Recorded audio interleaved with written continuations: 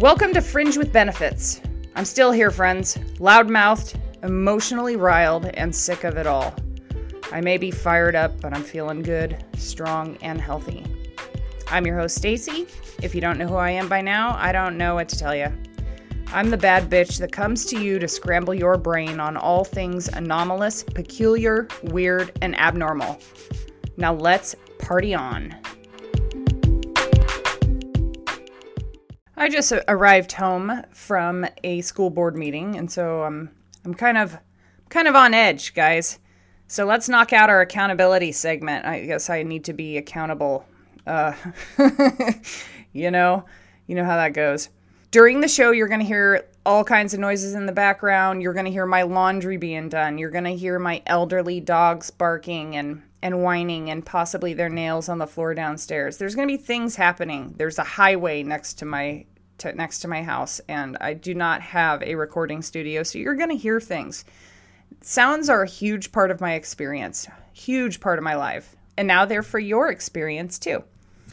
I'm sure I've said this before, but why the heck not say it again and just put it out there? It's not that I don't realize this. It's not a super professional podcast. I am not a professional broadcaster. This is for fun. Now, in our state of Washington, they have state employee jab mandates now. I received a couple messages from some previous coworkers, people I worked with at Fish and Wildlife, and they're fucking freaked. They're panicked. They're at risk of losing their job unless they submit to this experimental. You can't even call it a vaccination. It's not. It's a gene therapy. People are going to try to argue it, but if you look at a definition of a vaccination, it does not fall under the definition. I don't know how you can get people to realize this, but I don't know where the logic has gone. It's completely gone. So people here are getting angrier and they're afraid. They're starting to speak out and not allow their fear of judgment dictate what they say and do. But most of them still are allowing their fear of judgment to dictate everything they do and everything that they say. And I'm hoping that things do not have to get too much worse before people, pull the frickin' brakes on this. There seems to be a food and sundries shortage. Everyone I talk to, numerous people have shared with me that certain items and entire sections of stores are not stocking their shelves. They're not able to get certain things, and they have all kinds of excuses as to what's causing this. One person said that the fires in California are the reason, that there's a driver shortage, all kinds of things. But it's starting to get even weirder. And can we really believe anything that we're told? Even the people that are higher up that are relaying the information, can they even really believe what they're told? I don't know. I don't really know. I'm going to go into a little part 1 of my personal story, and we'll follow it up in following podcasts. I'll give you little bits of information, each accountability segment, until the story's told. I grew up in Southern California schools. It was like growing up on a prison yard, honestly. Anybody who grew up in Southern California schools, unless you went to a private school, it was like being on a prison yard. We would have these race wars every couple of months, lots of fighting, racial tension amongst the students, and a lot of gang activity ran rampant. So if you weren't with the preppy kids, you ran with the misfits, pretty much. And my social aspect was super screwed up when I was a kid. There was a lot of rejection, a lot of self-esteem issues, my serious insecurities about, I thought I was a freak. I thought I was a freak show. I had a messed up foot from my lawnmower accident.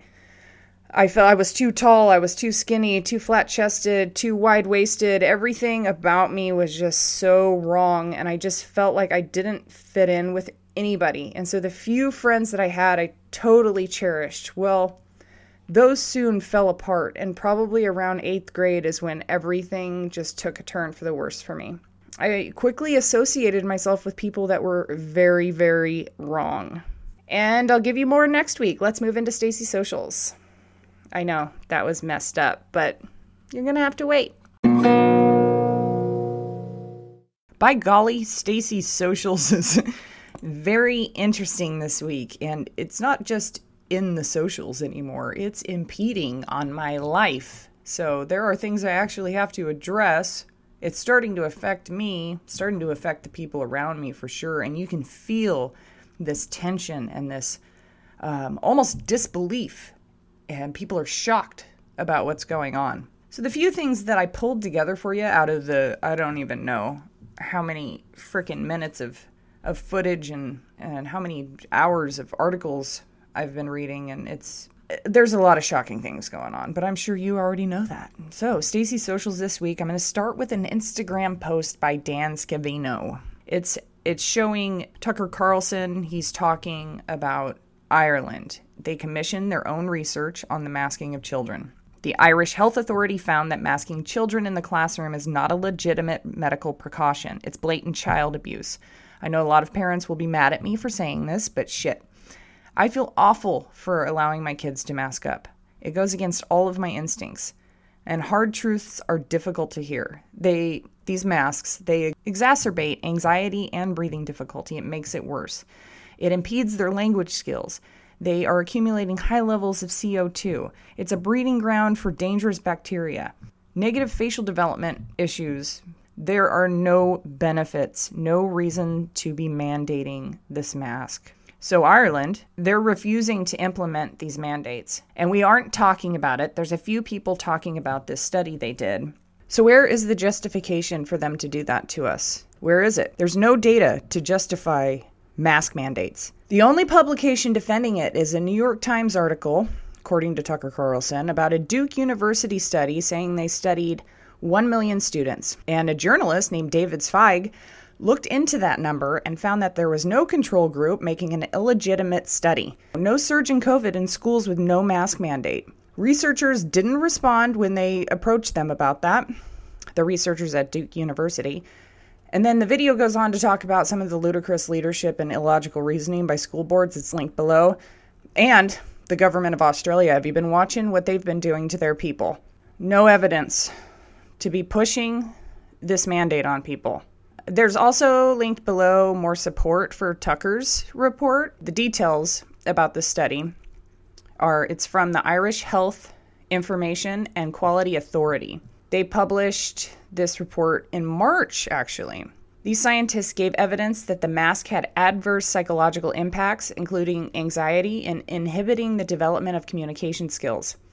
The report found that since the pandemic started, the extent of transmission between children or onwards to households has been very low. The paper went on to add that there's concern regarding the potential harms associated with the face mask use. In Britain, school children under the age of 12 have never been required to wear masks during the pandemic, neither at school or anywhere else.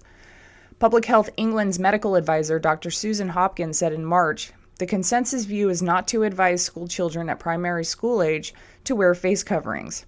This is for two reasons. First, they can have difficulty wearing them and keeping them on all day.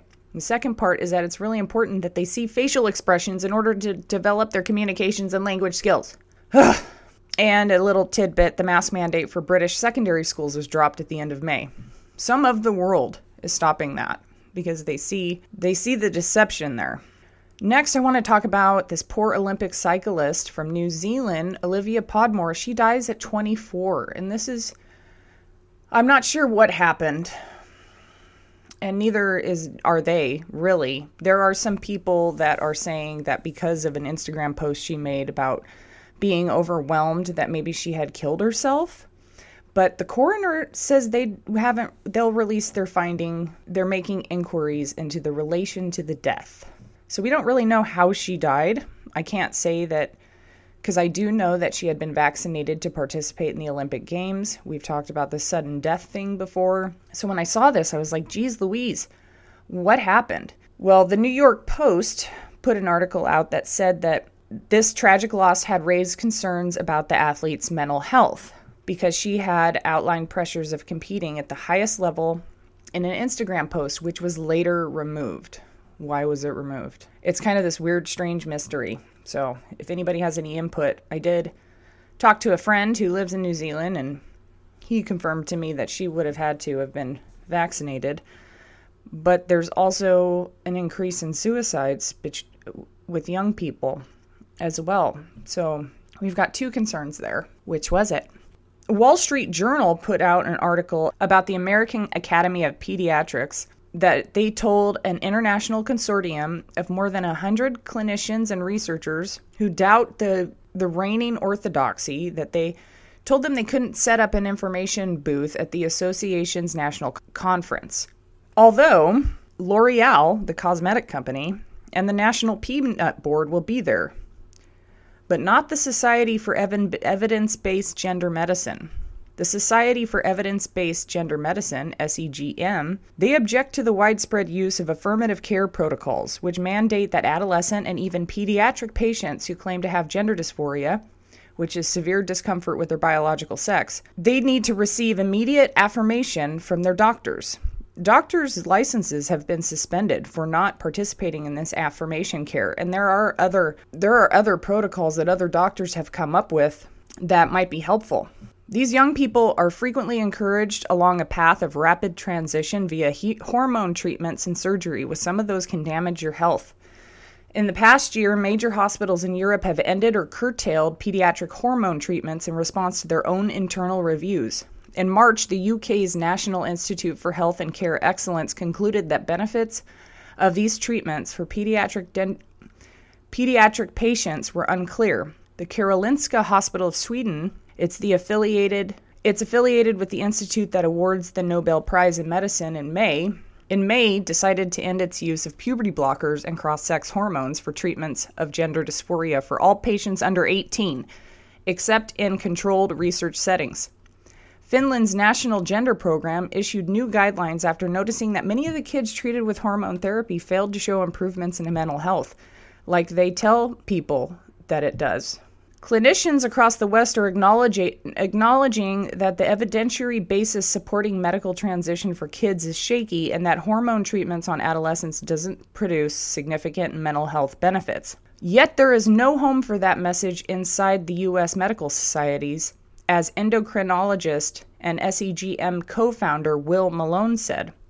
And they're referring to the Dutch protocol, which is widely adopted standard of care. It's been used to justify getting minors as young as 8 on puberty blockers, and this is only based on a study of a very narrow population. These are kids that were gender dysphoric at very early childhood and had no other mental health comorbidities. And now they're using this study to justify treating a whole new demographic, and these are the teenage girls who are involved in this fad who seem to have no prior history of dysphoria and have high rates of anxiety and depression. I would say that it isn't applicable. And they say that there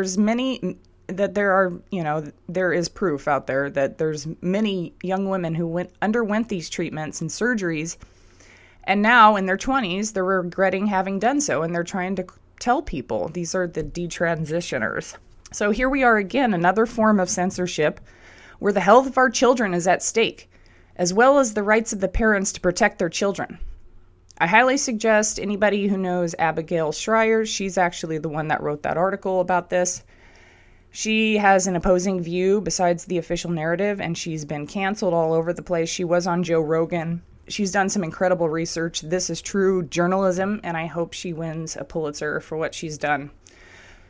Next is a really crazy story about this family that just went out into the middle of nowhere and they all died, including their dog. Dave Pauletti's talked about this. There's some weird stuff surrounding this. So this is the gist of it. A family of 3 from California, they were found dead near a remote hiking trail after they were reported missing. According to the Mariposa County Sheriff's Office, John Garish, Ellen Chung, and their 1-year-old daughter, Miju, and the family dog were found dead in a remote area of the Sierra National Forest.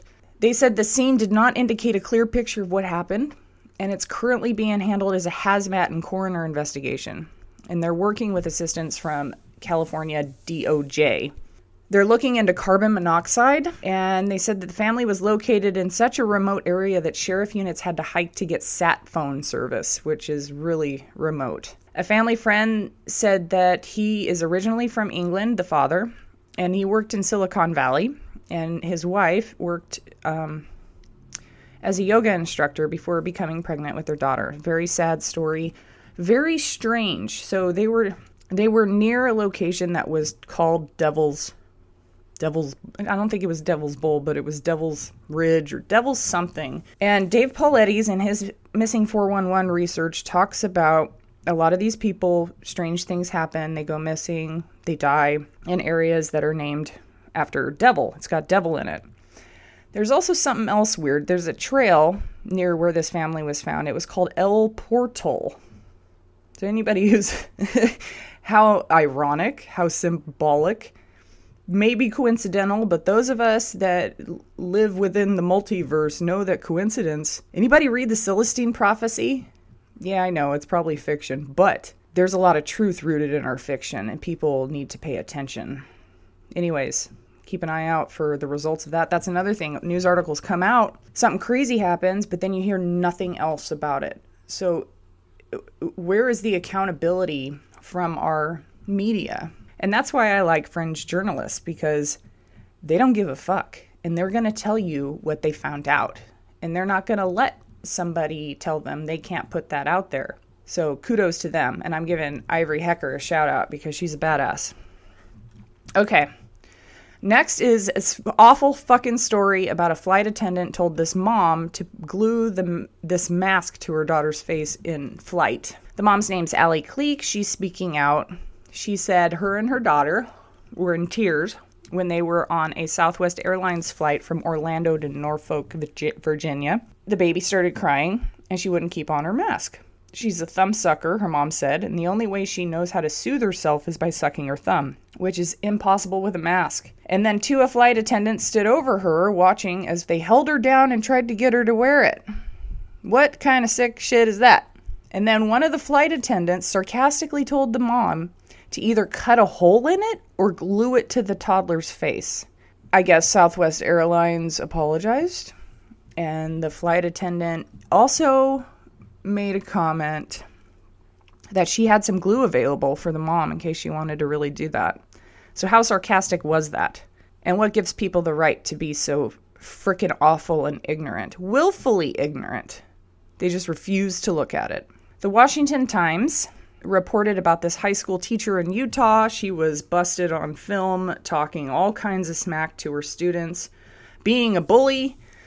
Awful. She was fired after this video of her sharing political opinions in class went viral. A student in the classroom is secretly recording her. The teacher was criticizing people who chose not to get vaccinated. She said, quote, "I don't have to be happy about the fact that there's kids coming in here with their variants that could possibly get me or my family sick." And the teacher said, "That's rude. I'm not going to pretend like it's not." And she also could be heard saying that most students are smarter than their parents, and that even her parents were dumb, she said, and not to believe everything their parents believe or whatever.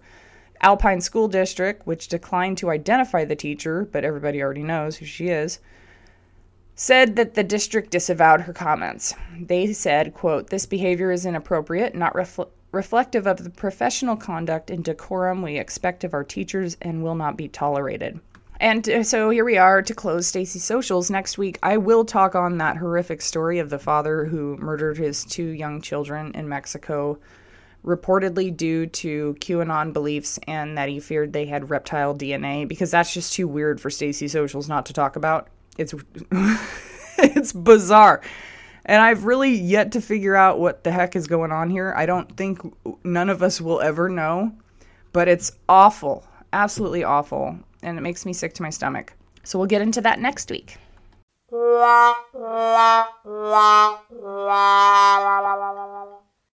Business is business. Follow me on all my social medias. Fringe with Benefits has a Patreon where I talk about personal stuff. I don't really have any patrons yet. Whatever. So I've pulled back on devoting some time there. I guess I'm not as cool as some of these internet famous people who have average lives and a lot to say. I don't know. Maybe not. Maybe. I am on Not the Bee. That is a really great platform. Seriously great articles. Some good people over there trying to do their thing and speak their mind. Instagram is at Golden Valkyrie. There's underscores in there. I don't want to say underscore twice. I just did. Fuck. Rumble and BitChute, Golden Valkyrie. Inward Survival has its own website, inwardsurvival.com. Join the mailing list because you never know what's going to happen. Just get your email in there so I know how to reach you. I mean, if you want. Go follow the Fringe with Benefits and Inward Survival's Facebook page.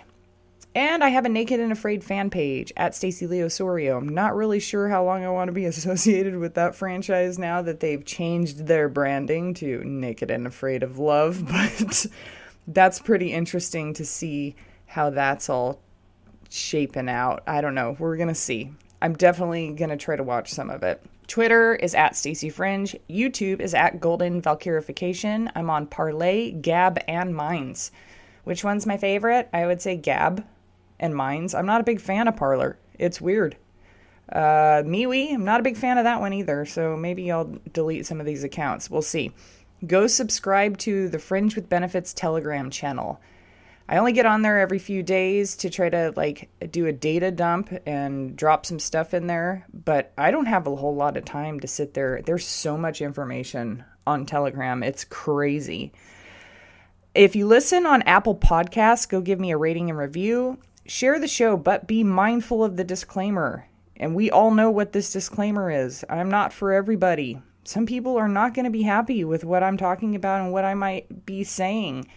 And some of this stuff could get me banned. I'm like Alex Jones, honestly. So be mindful of that. You take this serious because people are very touchy about some of these subjects and nobody needs any conflicts. But maybe that's exactly what we do need right now. Go visit the Fringe with Benefits Anchor homepage linked below and click the Support the Show button and support the show. Thank you again to our subscribers. Remember, if you support the show, you support Inward Survival, and we're going to do big things.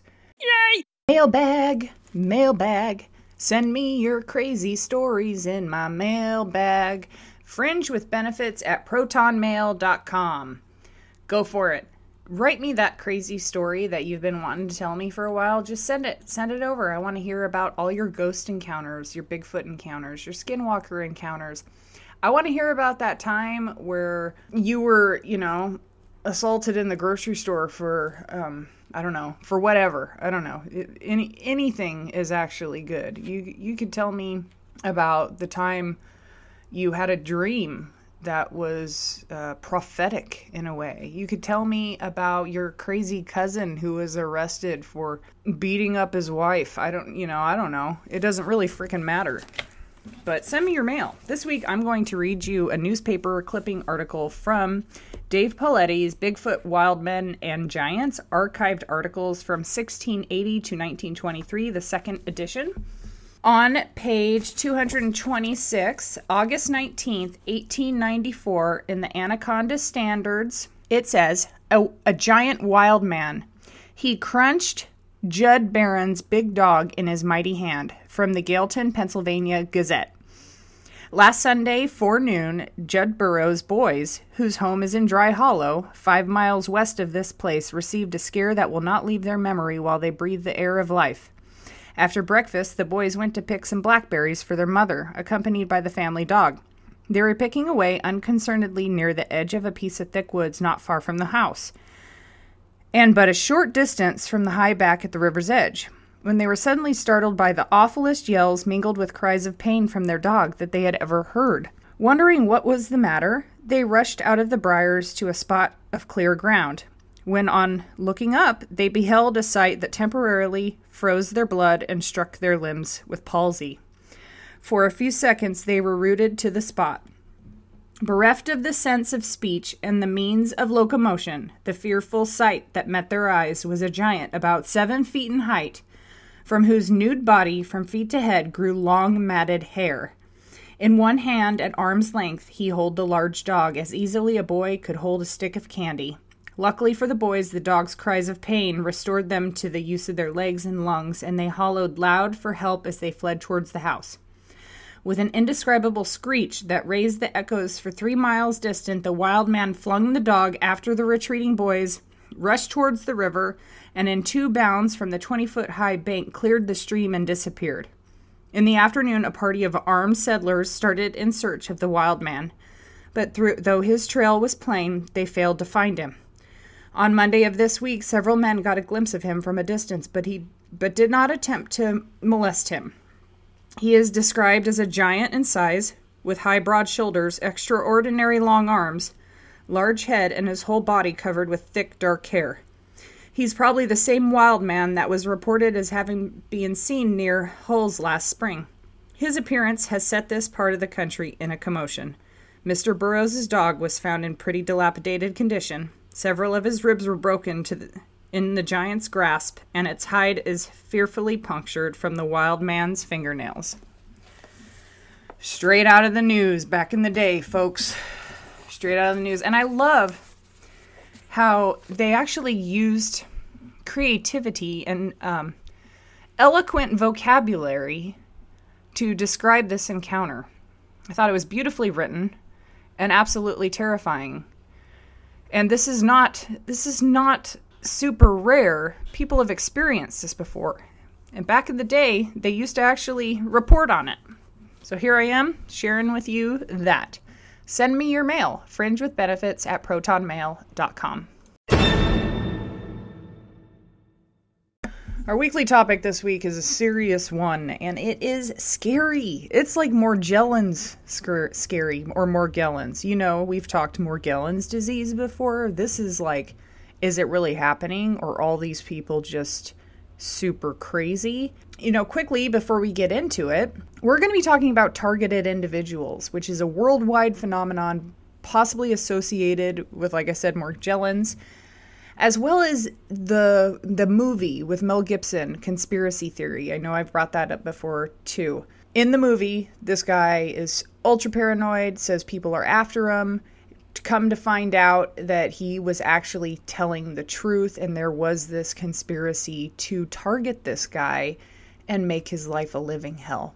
And then go back to one of our earliest episodes where I got some mail in the mailbag from a guy on the East Coast who sent me 36 pages of documentation of incidences in which he has been electronically harassed, and he's committed himself to medical institutions. He's tried to ask for help. So he sent me that long letter with everything he's ever documented since this started happening, which is bizarre. I didn't read the whole thing, but I read the whole thing to myself, but I didn't read the whole thing on the show. I just basically summarized what he was trying to tell me. And so this is kind of related to that.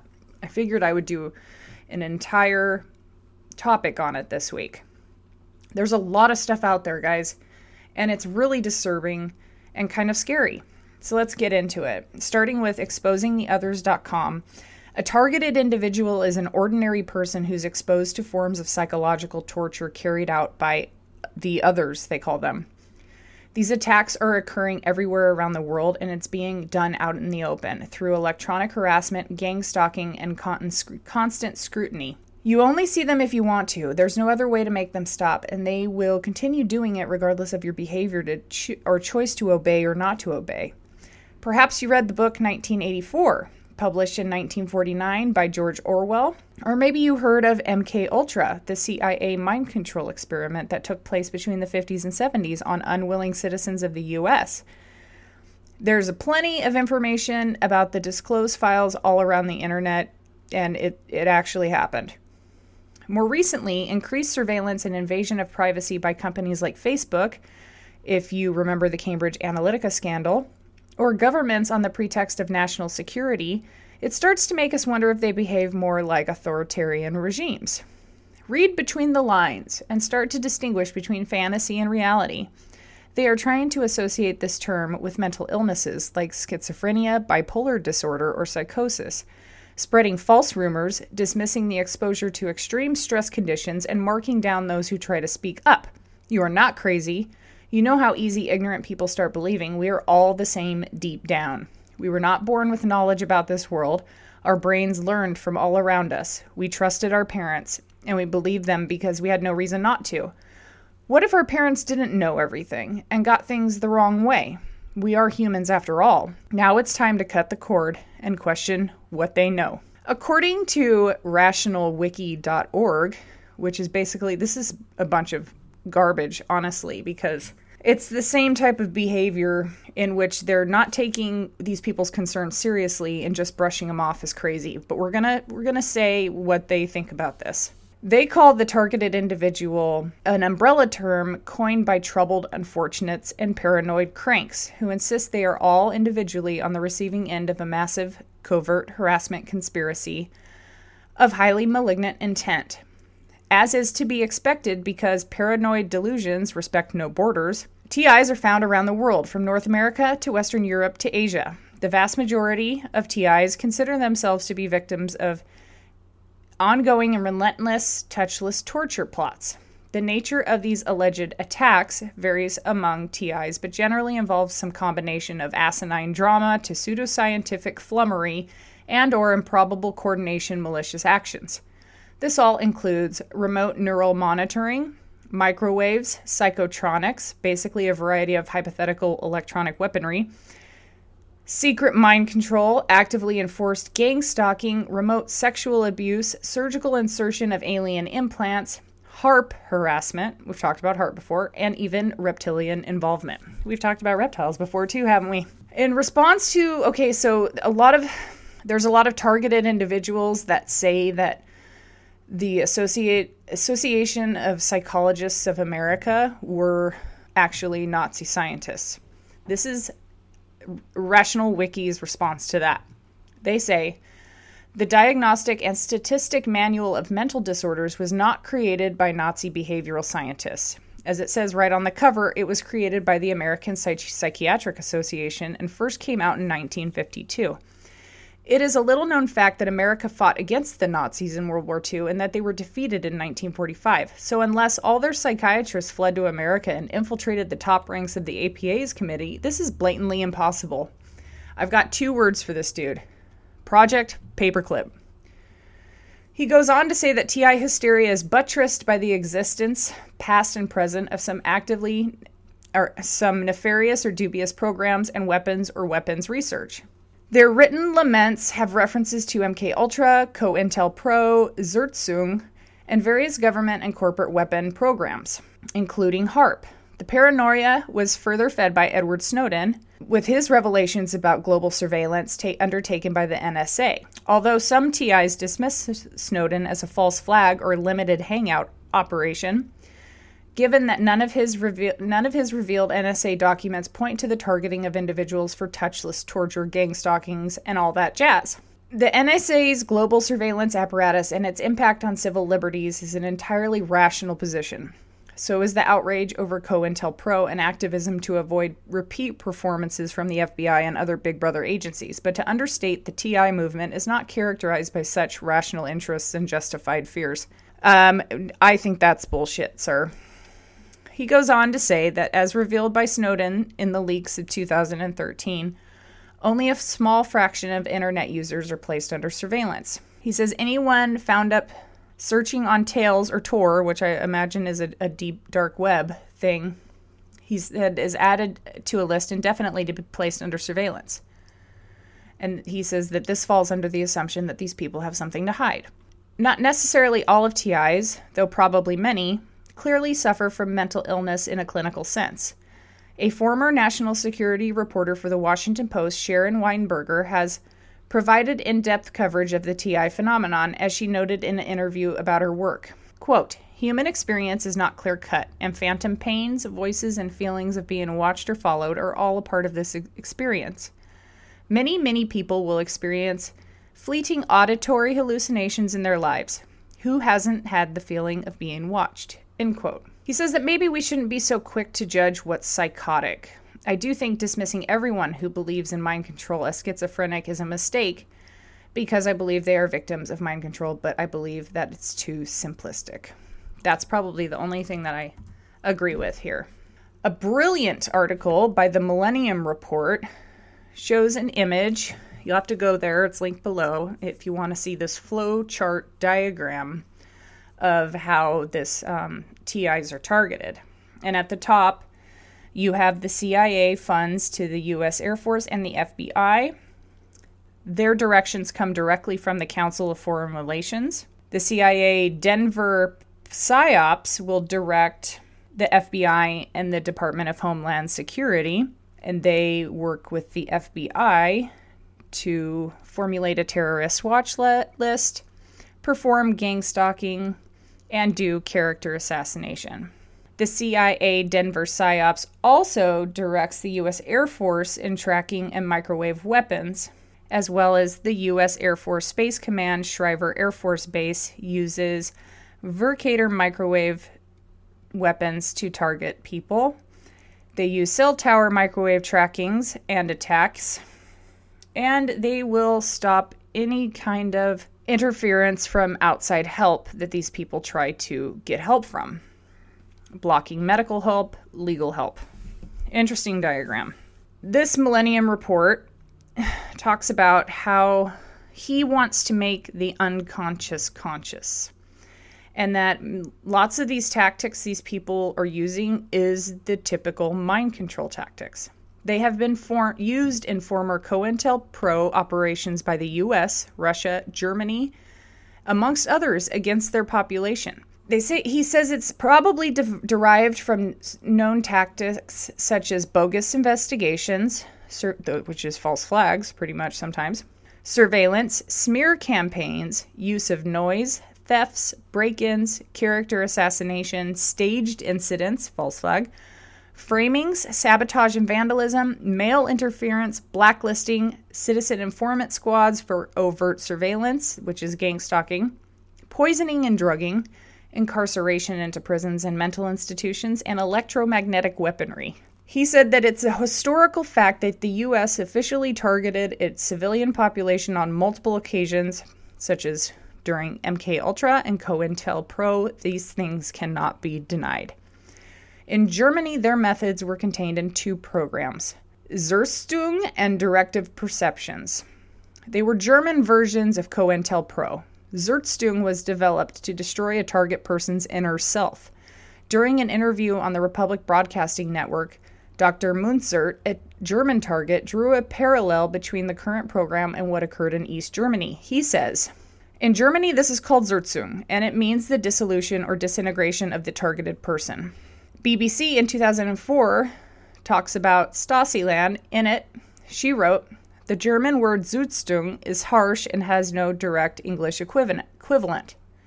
She describes it as a concept involving the annihilation of the inner self, that it calls for the targeted spreading of rumors about a particular person with the aid of anonymous people, making compromising situations for them by creating confusion over facts and engendering of hysterical and depressive behaviors in the target person.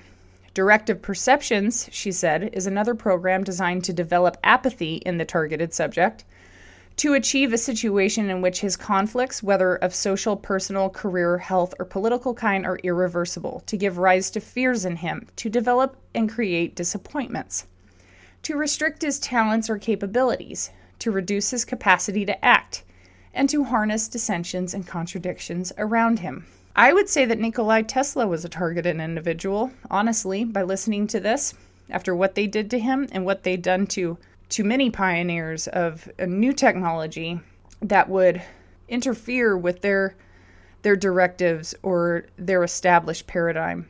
So these programs are designed to secretly destroy a person's personal and professional life, ruin them financially, prevent them from reaching their potential, intention to produce irreversible depressive and panic-stricken behaviors, a combination of various COINTELPRO operations used by oppressive regimes on their civilian population.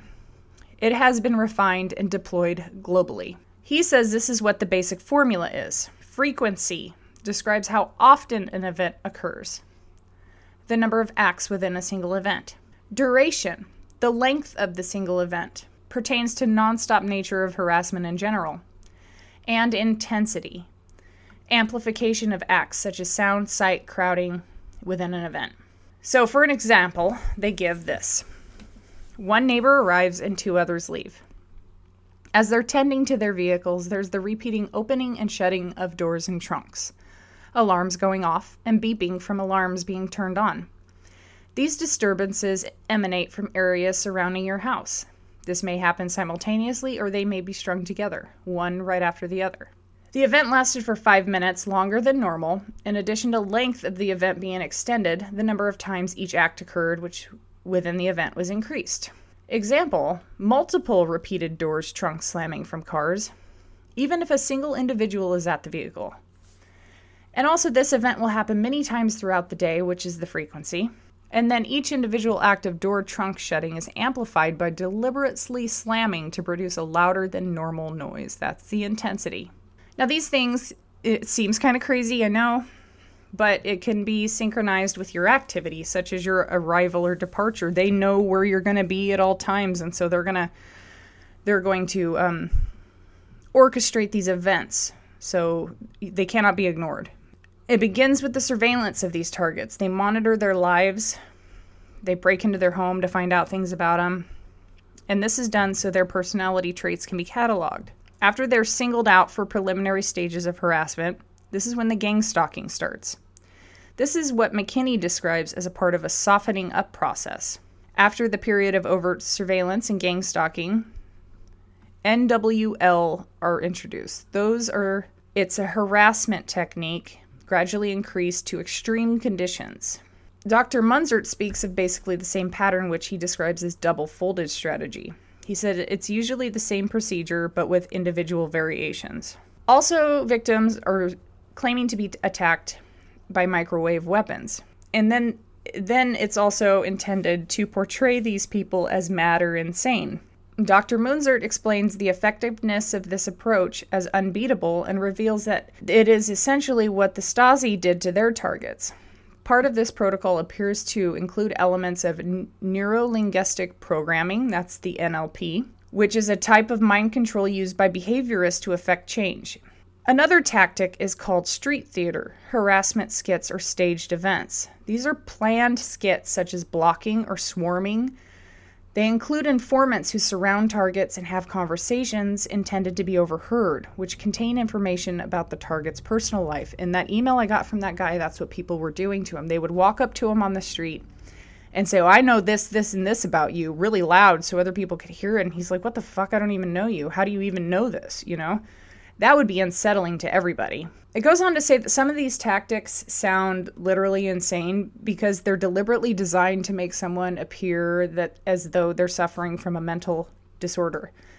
These were created by experts in the behavioral sciences. People may also be emotionally drained and unable to properly identify or explain what's happening to them, and that's really sad. They're so freaking overwhelmed, they don't even know what's happening to them. According to the Department of Justice, mental tactics designed to cause psychological harm must last for months or years before they constitute torture. You're kidding me. So keep in mind, these are psychological warfare tactics which are intended to drive people crazy. The mental health system is apparently being used worldwide to discredit targeted people who complain about this. According to the book Journey into Madness, the true story of secret IA mind control and medical abuse by Gordon Thomas, countries around the world, including the U.S., have used doctors to help abuse and discredit people, often for political reasons. It's also a documented fact that there was a collaboration between doctors and the military when experiments are carried out in prisons, hospitals, universities, and on unwitting people in North America. So it appears that medical doctors, psychiatrists, psychologists are covering for this program. This is similar to what was done in Russia, where enemies of the dictatorship would be thrown into mental institutions and drugged beyond recovery.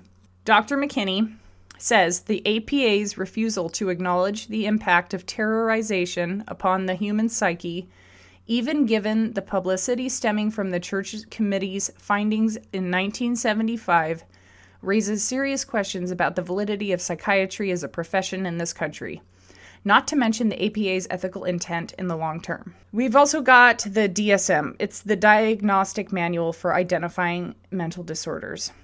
The first edition of the DSM was released in 1952. Like we said in the previous article, this was the time when the APA was under the control of Dr. Ewen Cameron, who was the one who committed the brutal government-sponsored torture of the MKUltra program. We've talked about him before. Dr. Ronnie Leda Kilde, former chief medical officer of Finland, wrote in an article entitled Microwave Mind Control, Modern Torture and Control Mechanisms Eliminating Human Rights and Privacy. These people are saying that the Psychiatric Diagnostic Statistical Manual, the DSM, for mental disorders is a brilliant cover-up operation in 18 languages to hide the atrocities of military and intelligence agencies' actions towards their targets. Dr. Kild says in the manual that it lists all mind control actions as signs of paranoid schizophrenia, and that all medical schools teach their students that if the person is paranoid, especially if he or she believes intelligence agencies are behind it all, and that never is the medical profession told that these are routine actions all over the world by intelligence agencies against their targets. Dr. Munzert said that doctors first think of paranoia and schizophrenia if someone complains of this program. Annie Earle, a licensed clinical social worker and board-certified diplomat in her area of expertise, has over 25 years of psychotherapy experience as an independent practitioner. When referring to the DSM during an interview on the Republic Broadcasting Network, she says, "It's called the Diagnostic Statistical Manual, and psychotherapists, regardless of specialty, are required to give their patients a diagnosis from this manual. And in order to get the diagnosis, you have to fulfill certain criteria that is clearly spelled out in the DSM." She says that patients started coming to her who didn't really fit the standard criteria. For example, she said they might be having what some people consider a psychotic or schizophrenic breakdown and that they might report what seemed to be hallucinations. But they did not have any of the other criteria that goes along with schizophrenia. She said that there are many criteria that one is required to detect in making the diagnosis of schizophrenia, and these people did not meet that criteria.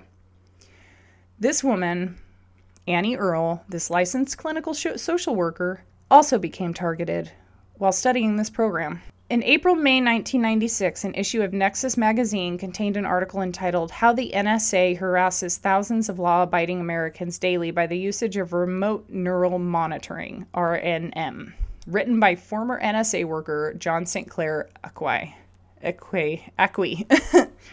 It reads, "NSA DOMINT, Domestic Intelligence, has the ability to covertly assassinate U.S. citizens or run covert psychological control operations to cause subjects to be diagnosed with ill mental health.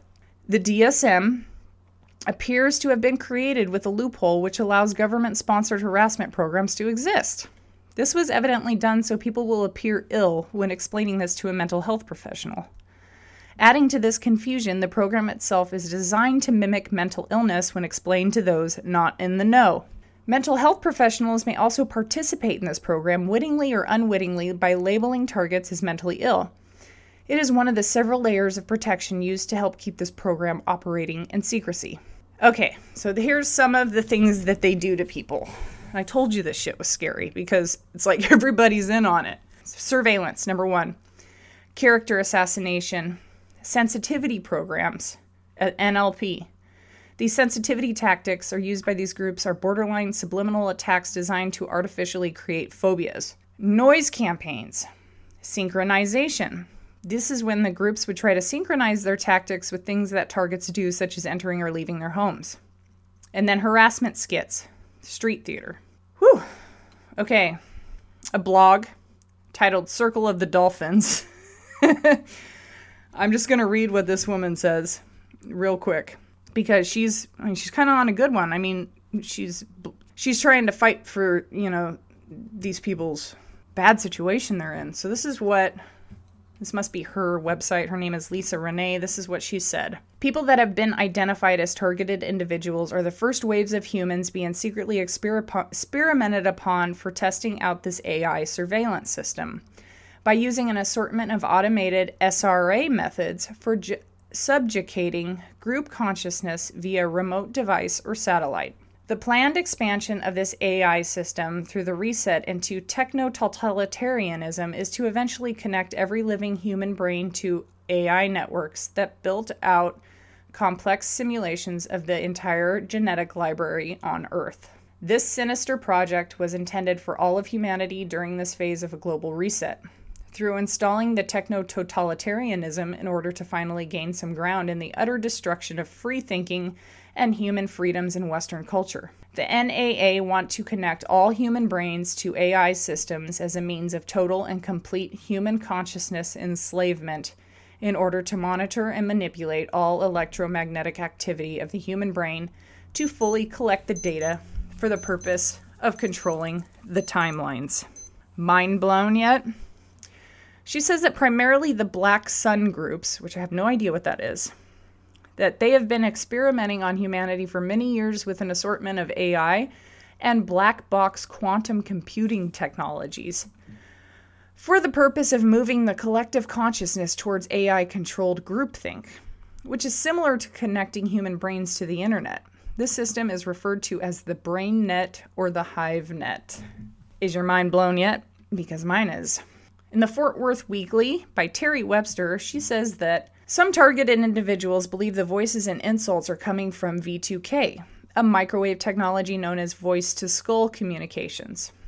The microwave technology is one piece of an arsenal of directed energy weapons used to harass and torture people. Targeted individuals point to patents and testimonies from doctors, scientists, high-profile people like whistleblowers Bill Binney and J. Kirk Webb of the National Security Agency, who have publicly said that they are concerned about directed energy weapons. Binney and Webb preceded Edward Snowden, an other NSA whistleblower. Snowden caused a global uproar when he leaked the classified documents that showed how the NSA and other agencies are spying on the public. The former World Technical Director for the NSA, Binney, had aired his concerns on the Jimmy Dore Show and other programs.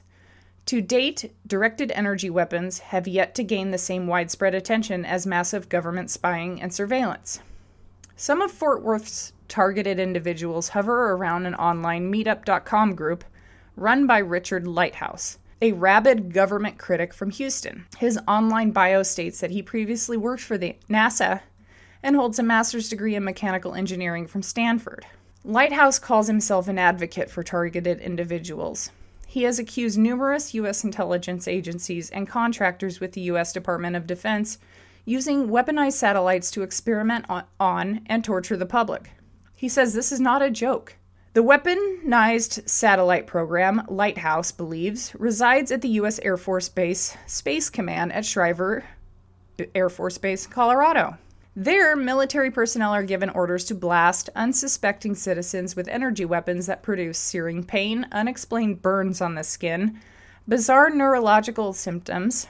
The U.S. military is the strategic force behind the satellites, and the CIA in Denver provides the funding for the gang-stalking program. A statement on targetedjustice.com says, cell towers are sending subliminal messages at everyone. Subliminal messaging equals government mind control. Lighthouse and his followers have sent cease and desist letters to virtually every U.S. intelligence agency, and they have accused Lockheed Martin, AT&T in Dallas, Raytheon of perpetuating the gang-stalking program. A local targeted individual named Chris Young, who agreed to talk with this reporter on the experience, he said that a little more than a year ago he started hearing voices, and he wasn't sure where they were coming from, but he knew they were foreign and not from his own mind, and that they played on and on like a song stuck in his head, and connected these dots in his life in the most horrible way. He said the voices tried to elicit paranoia in him. They claimed people were tracking him, stalking him, and spying on him. At first, he wondered if the NSA or FBI had launched him into an experimental program. Others told him they might be demons or the voice of the devil himself. This is his explanation. Quote, "Are you specifically doing a story only on gang stalking or the other common aspect of the targeted individual experience described as electronic harassment?" He said, that's what he asked. And he says, "In my personal experience, I have found that the former is nothing more than a delusion cultivated by the latter, which, however, is very real." He's saying that the electronic harassment is causing the delusional paranoia that gang stalking is actually happening when it's not. It's actually the directed energy weapon causing the electronic harassment, making the person think that they're being gang stalked. Now there's a mind fuck for you. He continues, in other words, the electronic harassment phenomenon of hearing 24/7 voices is generated by some kind of AI program that imitates a group of human beings stalking the individual.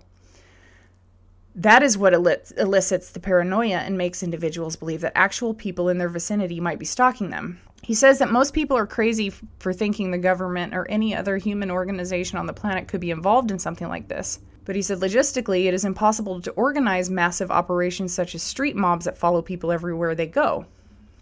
Another local targeted individual she spoke with is Caleb Newton.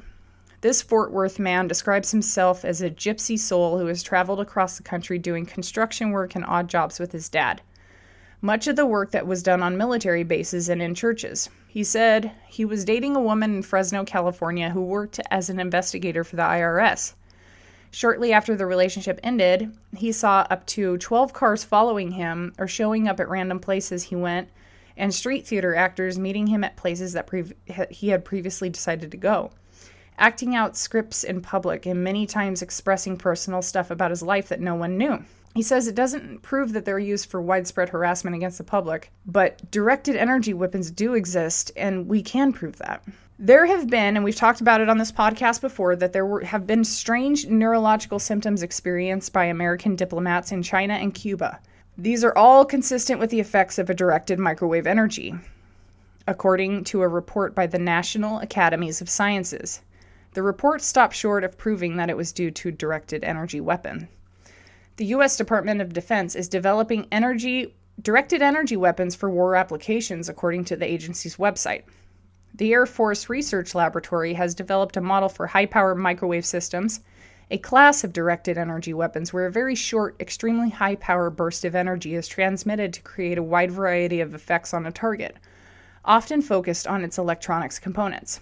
Organized stalking campaigns are also conceivable. Companies exist that accept pay to destroy someone's life. One of these companies, NefariousJobs.com, calls itself the best revenge for hire service in the world. This dirty work is often done by contractors offshore, and the company claims its website they do not break any laws.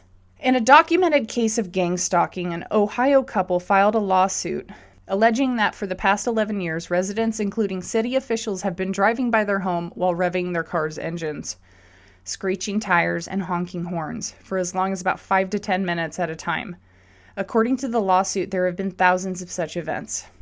This couple alleges that the stalking began in 2007 over a land purchase dispute with a former fire chief. So it's possible. Doxing, harassment, all this stuff, it happens.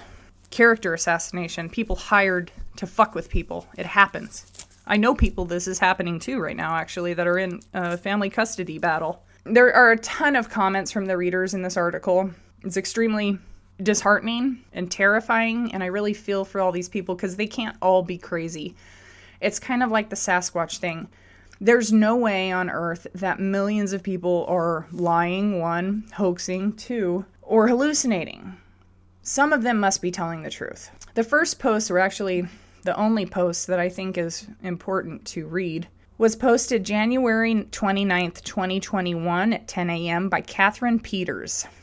She is responding to a guy named Luke. This is what she says. Luke, organized stalking is very real. It is important that you learn everything you can about this horrific crime. I am a former CNN journalist in the UK, high school English teacher, UK, equity manager, public relations manager, highly educated from a better-than-average family, incredibly smart and talented woman who is now trafficked, sold on the dark web for being popular, successful, and law-abiding. Not mentally unstable, yet. I am cyber-tortured on the web, on places called Red Room and Psycho Porn. These live interactive games on me are for torture and premeditated murder. Using military microwave satellite weaponry, yes, military and police are involved worldwide with this, and I will die the harshest death possible and be completely lied about because of men in uniforms and others wearing badges. Murder the socialite on Millionaires Row and beat the bitch to death are very real. 10 women, all highly educated, beautiful and law-abiding, are now dead, and these men walk away from this crime without any consequences because it's a no-touch crime. Learn from William Binney, Kirk Webb, Dr. Catherine Horton, Ann Vanderstill, Dr. Millicent Black, United Nations Cyber Torture Division, and listen to Nils Meltzer from the United Nations. The evidence is overwhelming if you know how to look for the truth. The United Nations just had their 3rd annual conference on this sickening crime. Every country agreed for the death penalty. Sadly, the states give 75% of the United Nations funds to them. And when the states then turn around and say that there is no such crime in America, knowing we are all responsible ones for this, crimes against humanity is real. Texas is one of the guiltiest states for this crime, especially San Antonio and Corpus Christi. Look into it. Your family will thank you. What is currently happening can no longer be kept a secret. This crime is incredibly hard to comprehend at first, but it's a must for you to learn. Non-consensual implants, nanodust, chemical trails, EMF broadcasts, illegal surveillance are already a part of your daily personal life and you don't even realize it. Everything about me has been lied about. Please don't go mental unstable just out of the blue. This is just a huge money maker. That was the end of that. Okay, according to Organized Stalking South Africa, they say that there are different phases or stages in which you are a TI. So let's get into that. Phase 0 is a non-target. This is where everybody would want to be, right?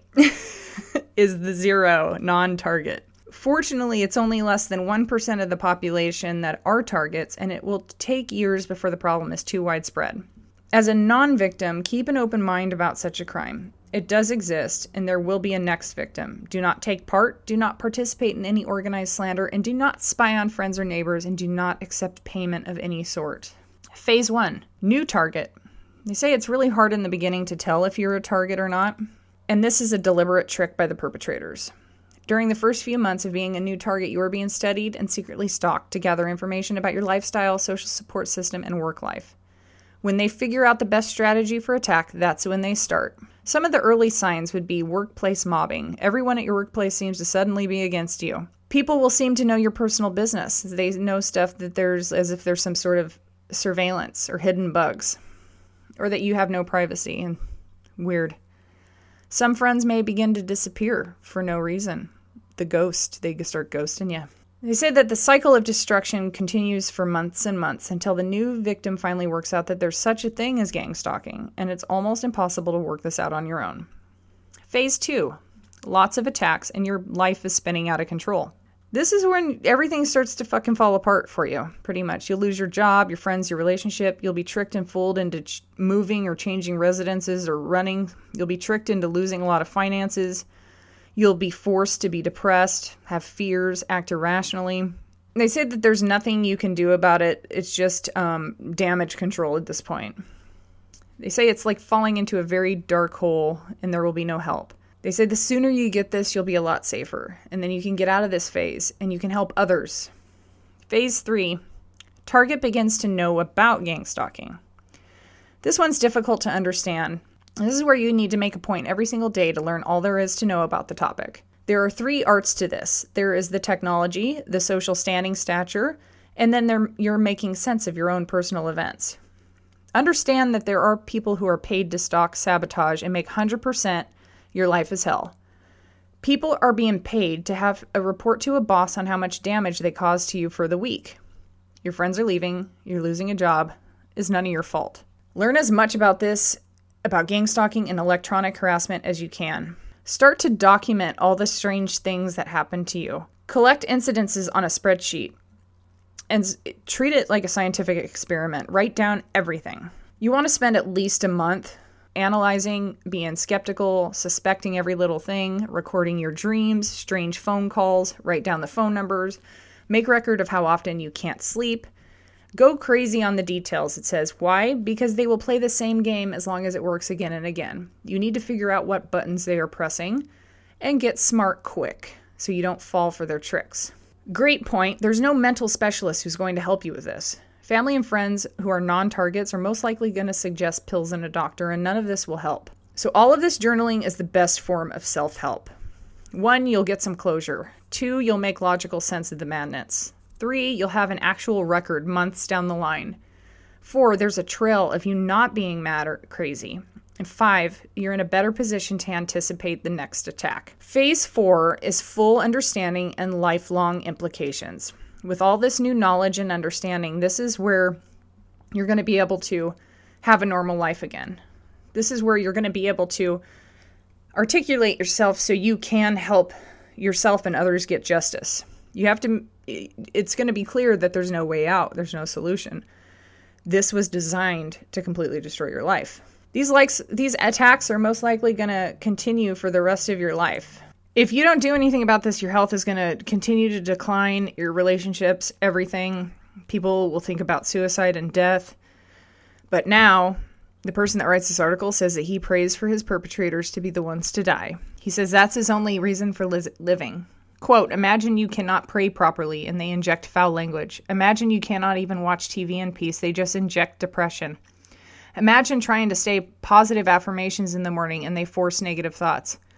I live for two things, to see them die and to leave a contribution for future targeted individuals. And then, to close it up, phase 5, living the rest of life.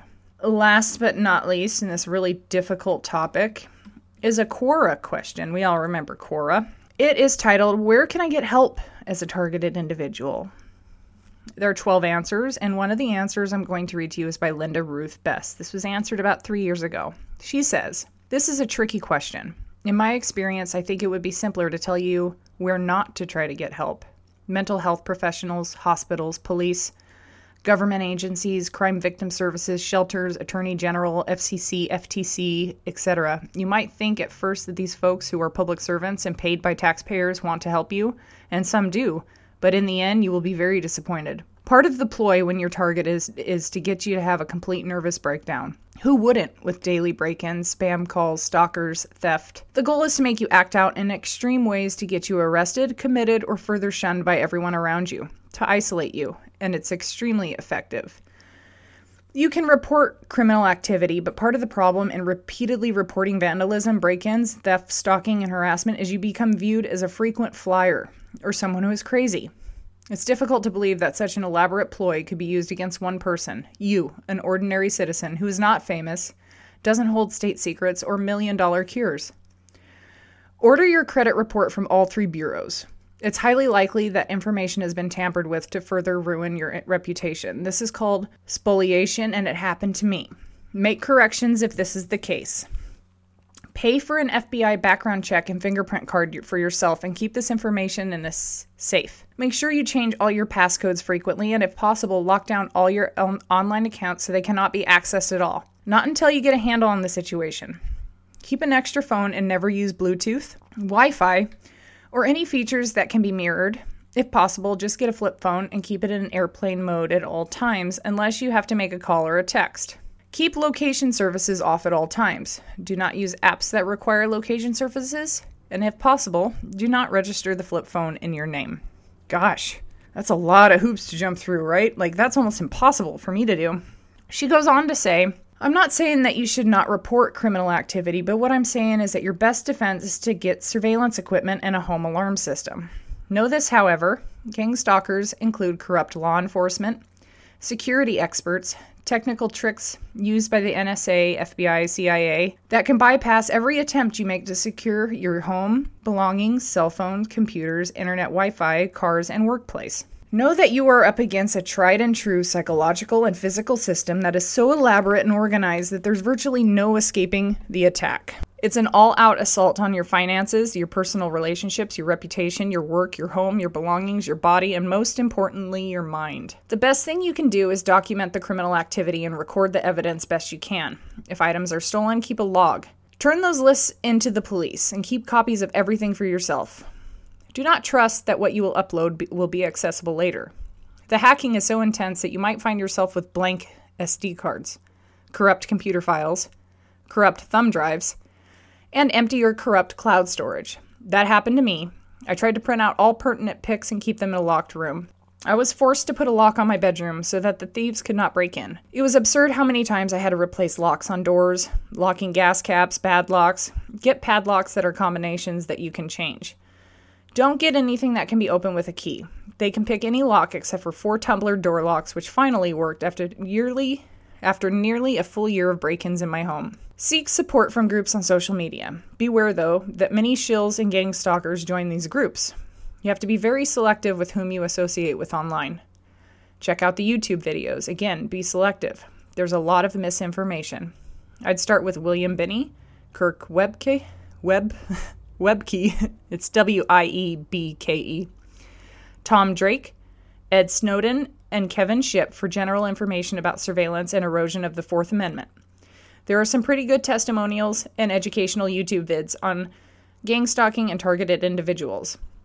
But you have to be careful not to get sucked into the ones that are out in left field. I looked at everything I could when I first realized what was happening. It took a lot of sifting through websites, forums, groups, and videos to find sources I felt were viable and reliable. Good luck, and if you are indeed a targeted individual, remember this. The attack is on every part of your life, but the most damaging is psychological. Try not to let this absurdity steal your sleep and joy. Make sure you eat healthy, exercise, write and record your feelings to help process what's happening. And do your best not to get sucked into the mind games that strangers are using on you. It's not easy, but you can pull through this. Do not let them win. Well, if you were in for a mindfuck, today was a mindfuck. What do you think, guys? Our guest spot this week is for... Okay, so Real AF with Andy Frisella. I've talked about Andy Frisella before, the 75 Hard developer. He also owns First Form, and he's a creator of many businesses. If you are into the same kind of content that I'm into and have a real passion for what's going on, you definitely want to check out Real AF with Andy Frisella. Greg Anderson recently was on his show. Great episode. Go check it out. I don't know what number it is, but you can't miss it. Greg Anderson used to work for the Port of Seattle as an officer. I believe that they relieved him of his duty because he went viral in a video that he created. I think it was May of 2020. It is linked below, and it reminds law enforcement of their duty to the community and not to abide by tyrannical mandates and to remember the oath to the Constitution.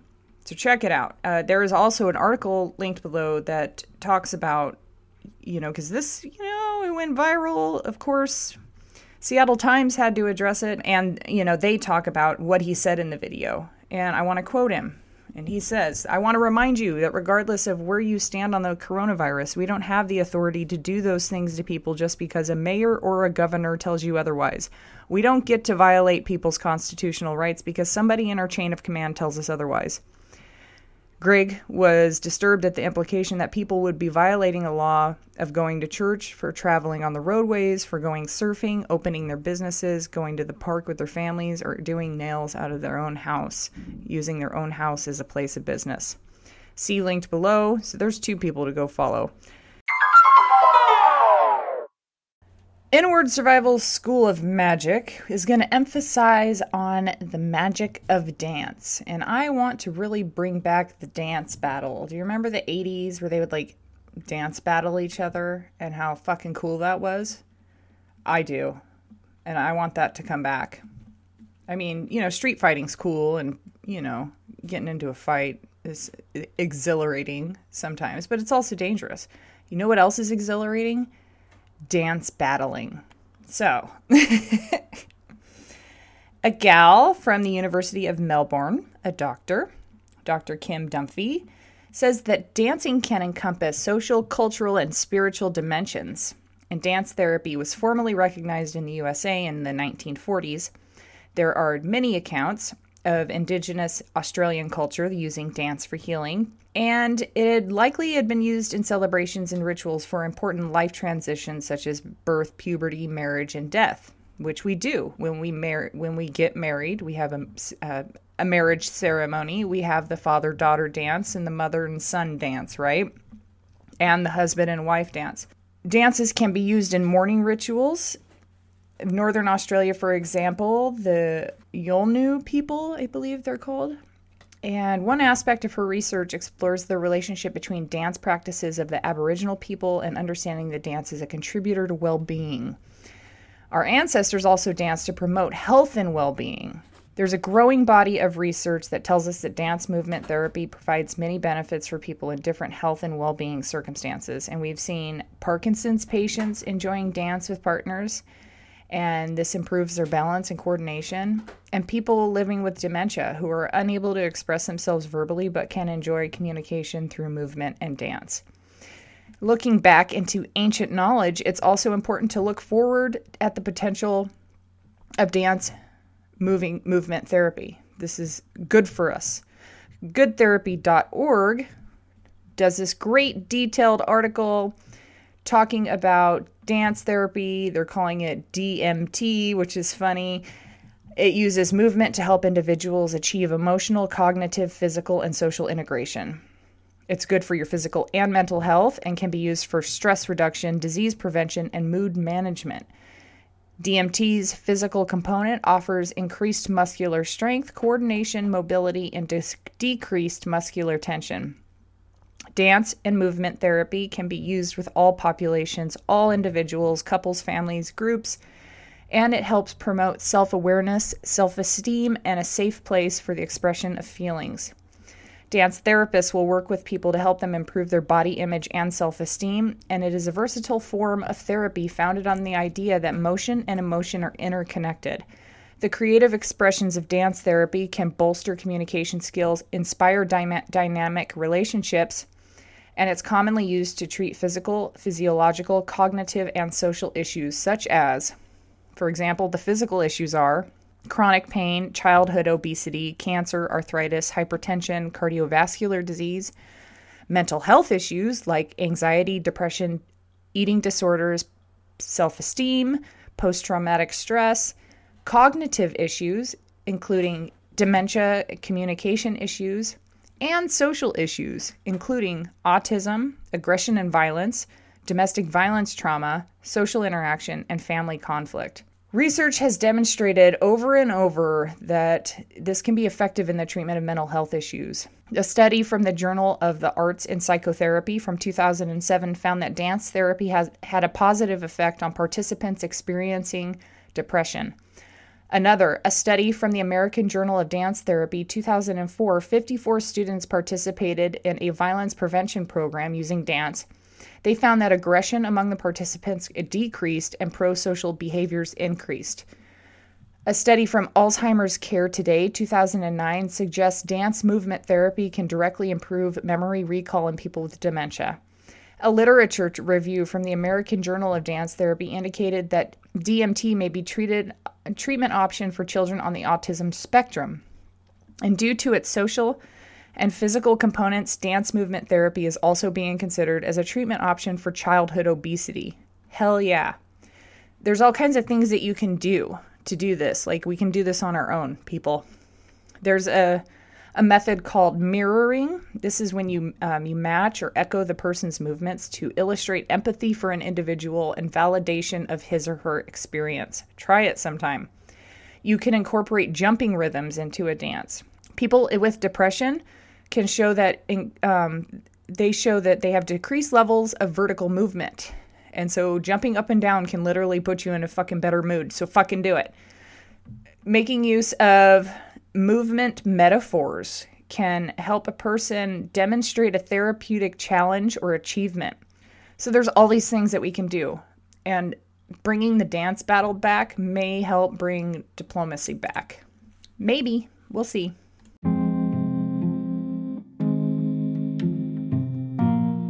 Our Stoic thought of the week comes from an extraordinary woman and teacher, and her words echo even today. Helen Keller said, "Optimism is the faith that leads to achievement. Nothing can be done without hope and confidence. Character cannot be developed in ease and quiet. Only through experience of trial and suffering can the soul be strengthened, ambition inspired, and success achieved."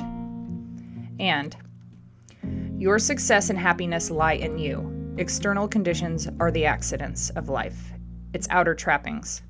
The great enduring realities of our love of service. Joy is the holy fire that keeps our purpose warm and our intelligence aglow. Resolve to keep happy, and your joy and you shall form an invincible host against difficulty. Have a great week, everybody.